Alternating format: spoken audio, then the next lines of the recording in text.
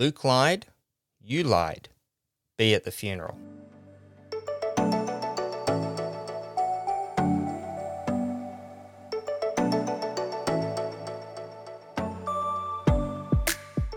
Welcome to Movie Interrupted, the podcast that interrupts your day to talk movies. I'm Luke Ryan, and in today's episode, we'll explore Robert Connolly's film, The Dry, starring Eric Bana, followed by a recommendation for you. So let's jump right in. Aaron, you need to be here for the funeral. We're expecting you. You knew him, didn't you? An old mate of Luke's, actually. I'm just here in a personal capacity.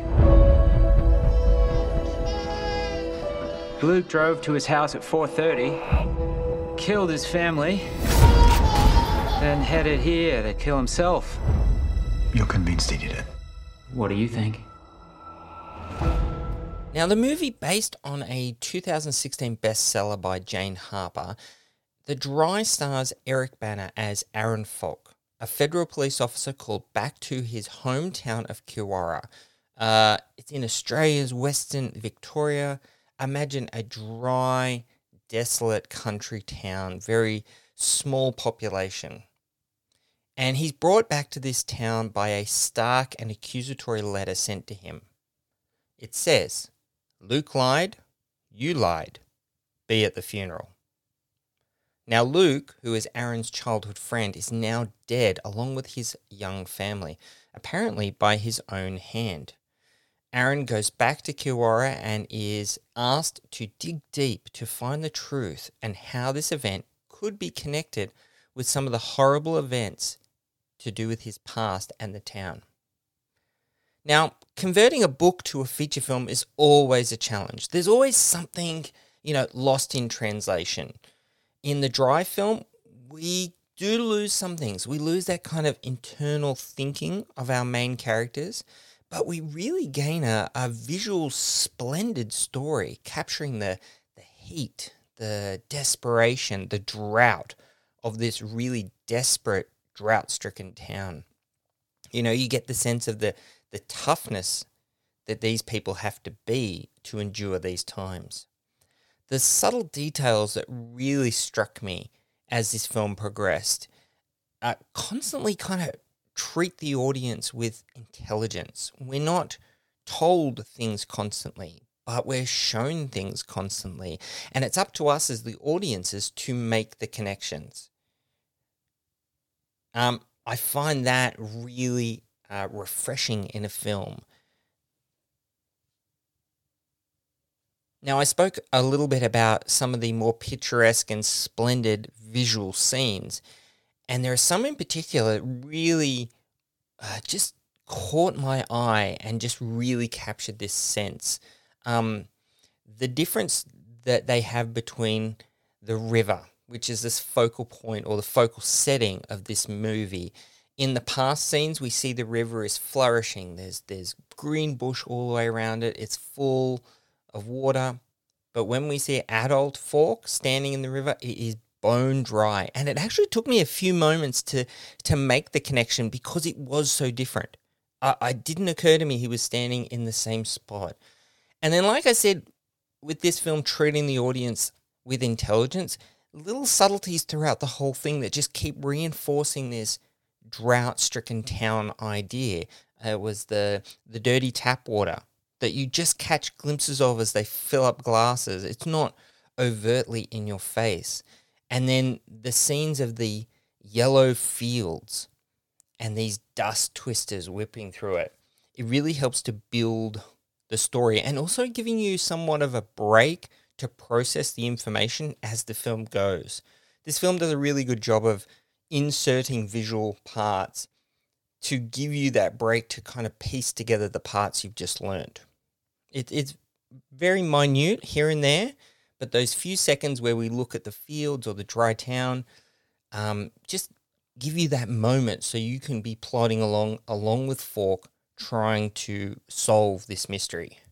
Now, Eric Bana plays Aaron Falk, and he does a really good job. You know, like I said, it's very different to see him without the internal thinking that you get when you read the book, but we do get a sense of his motivations and the way he's feeling, knowing that he has a past with this town.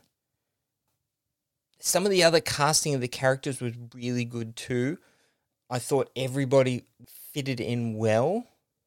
The dynamics between the characters were probably not as intense as the book, probably due to like time limitations. I mean, how many fights can Falk have with Grant to show their rivalry? How many drinks do we need to show to demonstrate the budding friendship with Falk and the school principal? That was probably the biggest thing for me, because in the book, him and the school principal really click on super fast.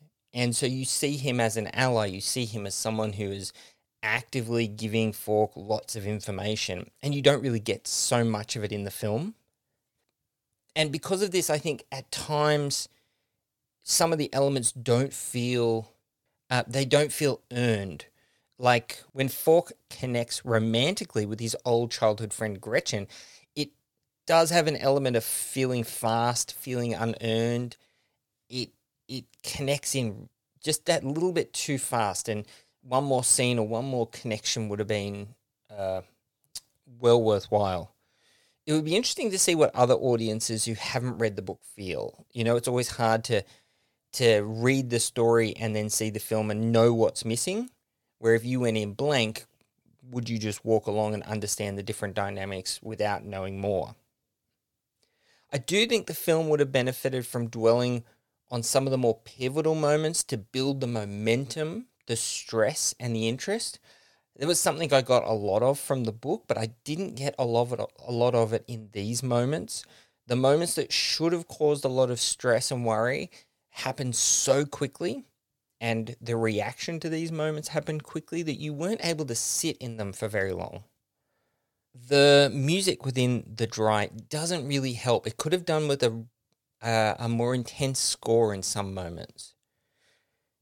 Now, The Dry is full of memories. It's full of suspicions, little rabbit holes of the mind, and it's at its most gripping when all of that comes and interweaves together. The film does a really fantastic job of interweaving the past elements, where we see flashbacks of these four characters as teens, to moments of the present. When The Dry does let itself down is when the discovery scenes are displayed with a real lack of narration. As an audience, we're to believe that the characters just worked it out from the clues available to them. Now, while some discoveries I felt were quite plausible, a few major ones kind of stretched the audience's trust a little bit too far. It's not a big thing, but it just needed something to narrate, this is why I'm thinking this. Oh, this is now why I know this happened. Instead of just suddenly revealing it, if that makes sense. Overall, The Dry is a really fantastic film. While a bit slow in some parts, I thoroughly enjoyed it all the way through, just like I did the book. And I'm really excited to see The Dry 2, which is coming out in the next few days.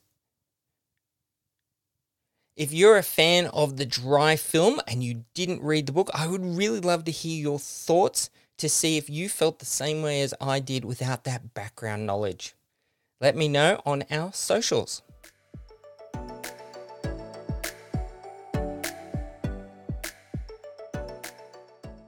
This week's recommendation comes from a particularly intimate scene during The Dry when Ellie Deacon, played by Bebe Bettencourt, provides a fireside a cappella performance of the song Under the Milky Way. Sometimes when this place gets kind of empty, sound of their breath fades with the light. I think about the loveless fascination under the Milky Way tonight.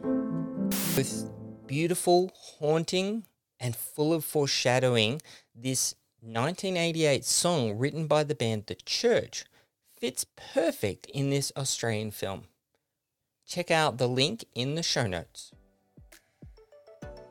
You've been listening to Movie Interrupted, a Tum Drum podcast. Learn more about the show at instagram.com/tumdrummedia and see other podcasts available now. I'm Luke Ryan, and thanks for listening.